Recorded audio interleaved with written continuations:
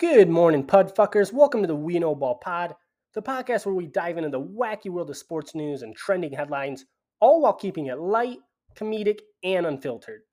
New episodes drop every Monday and Thursday, so hit that subscribe button and join us on this comedic journey through the sports world and beyond. Okay, it is Thursday, August 24th, and Ryan Clark just verbally sacked Tua Tugovaiola, okay? Tua versus Ryan. So Ryan Clark, he was one of the hardest hitters in football during his time with the Steelers, right? Paired with Hall of Famer Troy Polamalu, they were that 1-2 punch of that 2008 2010 Steeler defense. Ryan and Troy, they went together like all you can eat chocolate pudding at a Chinese buffet. So, on a segment on ESPN's NFL Live, Ryan provided feedback on what he sees in Tua so far heading into this season. And here's exactly what he said, and I quote, "Let me tell you what he wasn't doing. He wasn't in the gym. I bet you that. He might have spent a lot of time at the tattoo parlor. He was not at the dinner table eating what the nutritionist had advised. Um, he looks happy. He's thick. He's built like a girl working at Onyx in Atlanta right now in the bottom." Okay? Now, kind of funny. I laughed. I chuckled at it. Well, the Dolphin fan base and Tua took it to heart. And here's what Tua said, or how he responded back. And I'll quote this as well from Tua. "Get a little bigger." I'm sorry. I mean, I think we all work hard throughout the offseason. I'm not someone to talk about myself the entire time, but it takes a lot. You think I wanted to build all of this muscle? Like, to some extent, I wanted to be a little lighter. There's a mixture of things that people don't understand, that people don't know about, that are talked about, that go behind the scenes. So, I'd appreciate it if you kept my name out of your mouth. Um, he did, what is it here? He did go on to saying something about um, how them Hawaiian boys, they do know how to get a little scrappy if they need to. So now we have other players, fans, and cancel culture, of course, out there taking to heart, claiming that Ryan is a body shaming Tua, he should be fired, etc. I think we're reading the ESPN headlines all wrong. I don't think Ryan is necessarily body shaming. I think that's a little vulgar, a little excessive, when he's also comparing Tua's iced up cake to that of strippers in Atlanta, Georgia. Now, let me tell you about strippers in Atlanta, guys. Okay. 3 weeks ago, I flew down to Atlanta for my first time. I wanted to visit my best friend. I wanted a new city. I haven't been on like a little brocation in quite some time. So while I'm down there 3 weeks ago, night four, I had the honor, absolute honor, to stumble upon the strip club called, and I shit you not, this strip club was called Cheetah. Now, maybe this was a liquor speaking at 3 a.m., but I fell in love, guys, about 4 or 5 times that night. Sure, I knew they were trying to charge me $150 to tattoo their ass on my face. Had me looking like Rudolph the brown-nosed reindeer afterwards. But I had about 20 bucks in my wallet, and I was not about to explain to Capital One the next day on when my cards are maxed out, right? I don't think they issue refunds back for Colombian special all-you-can-eat buffets, right? Colombian all-you-can-eat buffet, yeah, I don't think they issue refunds for that. So I fell in love with some $20 entrance fee ass. I know Ryan Clark fell in love with some $500 entrance fee ass at the Onyx. I googled that, 500 bucks to get in that bitch. Yeah, damn. If anything, I think Ryan is equalizing his body shaming comment by praising Tua's ass up from the calves up. But all jokes aside, Ryan he's clearly being goofy and just adding some humor into the show with the boys, right? He's just chalking it up with the boys, having a good time on the show. He immediately praised Tua right after the overlabeled body shaming comments. I mean, if Tua doesn't find humor in it or accepts the compliment of having a caked up ass from Ryan, then we need AMC to air it on National Cinema Day. For those who aren't too aware, Sunday, August 27th. Put it in your phone calendars. Fellas, I'm helping you out here, okay? It's National Cinema Day. A majority of cinemas across the nation, they're offering $4 tickets to watch movies in theaters. So AMC, I believe Cinemark or Cinemax, whatever they're called, Regal Cinemas. I'd book your ticket in advance now. Book it online because I'm sure they're going to sell out quickly, if not already. I might finally be able to watch the Oppenheimer movie for $4 instead of 15. And fellas, that's where you can thank me too.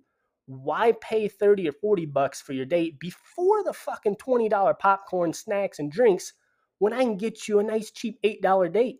Okay, your lady's gonna appreciate you, or your dude, they're gonna appreciate you.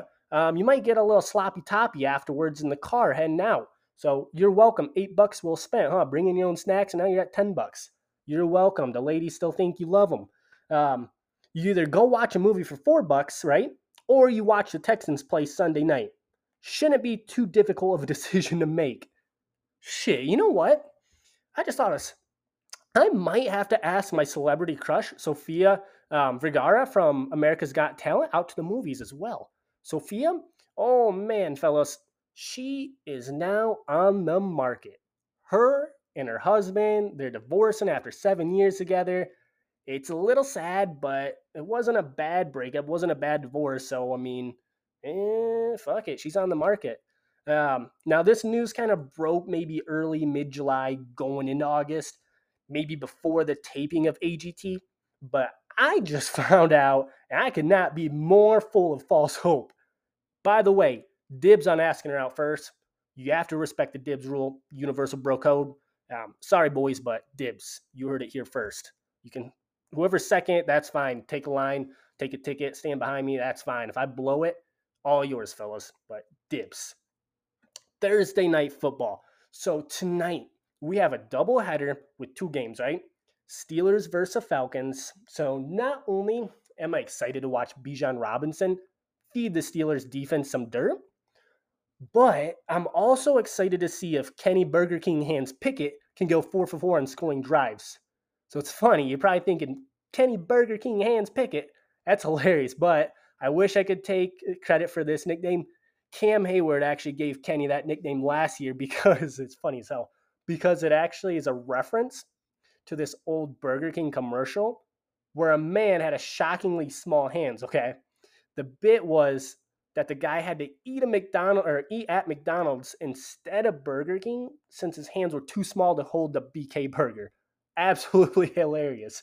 Um, but tonight's game, Steelers are floating around -4, -4.5. They're the favorites. I'd slam that shit all day, okay? -4, 4.5, slam it. Now, I know I stated on Monday to slam Ravens money line. They're like -130, 135, whatever. Almost even money.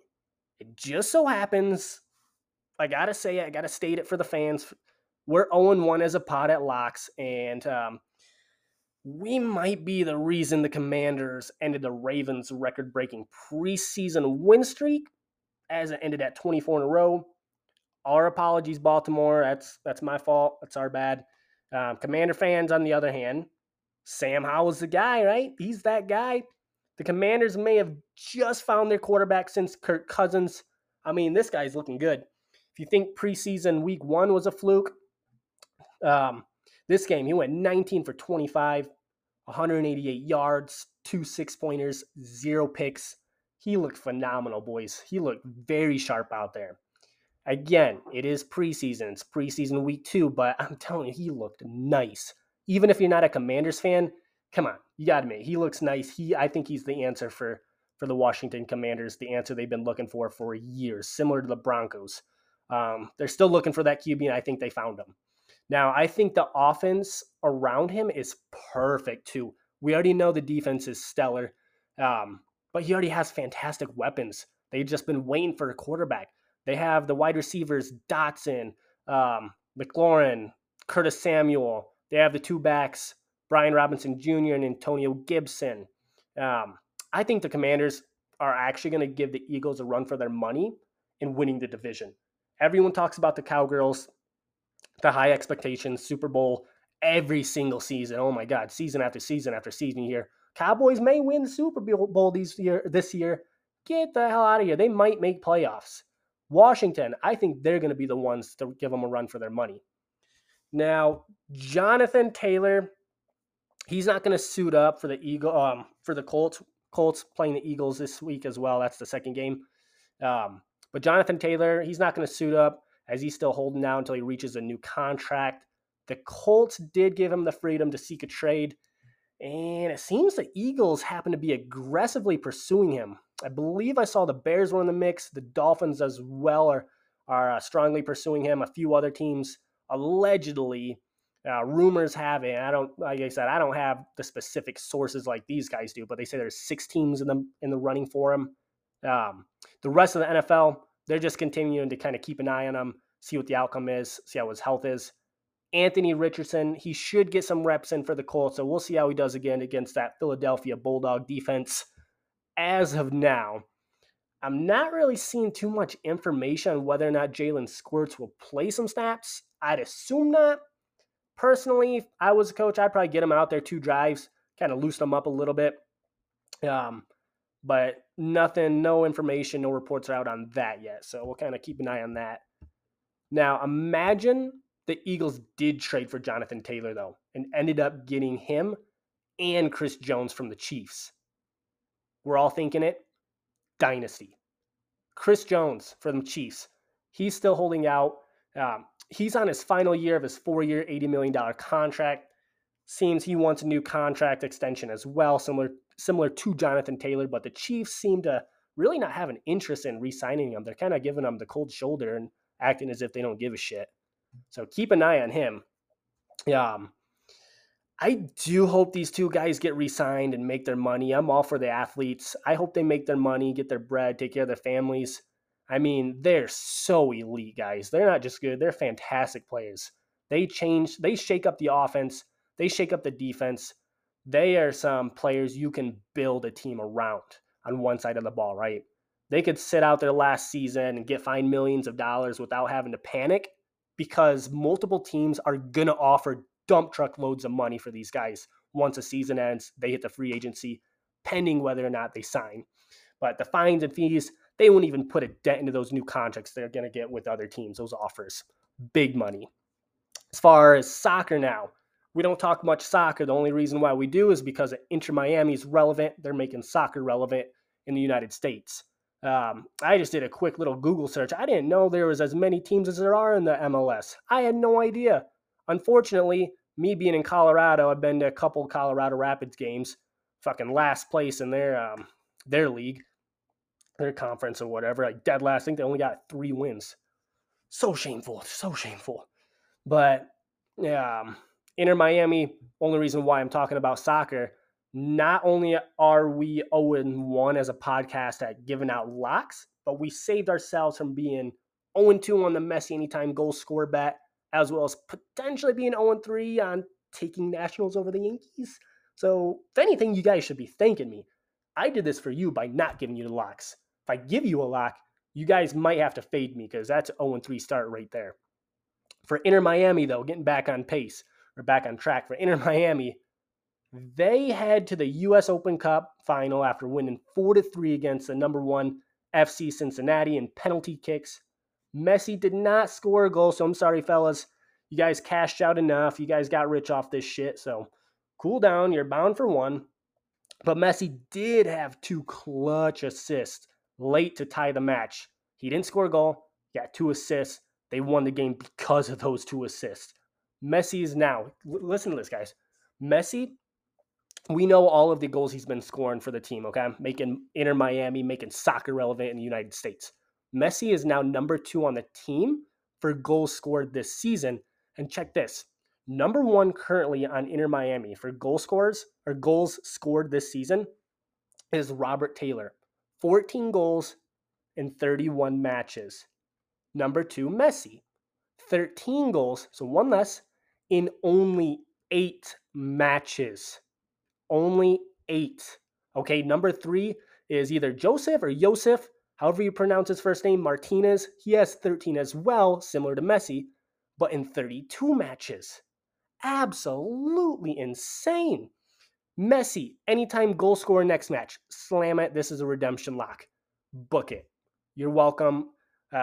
Honestly, you guys might want to tail that. Otherwise, it's potential of being 1-3 or 0-4. So take it how you will. But Messi, anytime, slam it. Yankees, we're going to kind of work into baseball here. Sorry, guys. My throat is very dry right now. I'm starting to get a cold, not a cold, but a sore throat. Starting to sound a little raspy. Yankees, They finally snapped their 9-game losing streak as they just whooped the Nationals' ass 9-1. Aaron motherfucking Judge, slugged not one, not two, but three moonshots in that one game. He single-handedly ended the losing streak and swung his Louisville cock all over the Washington Nationals.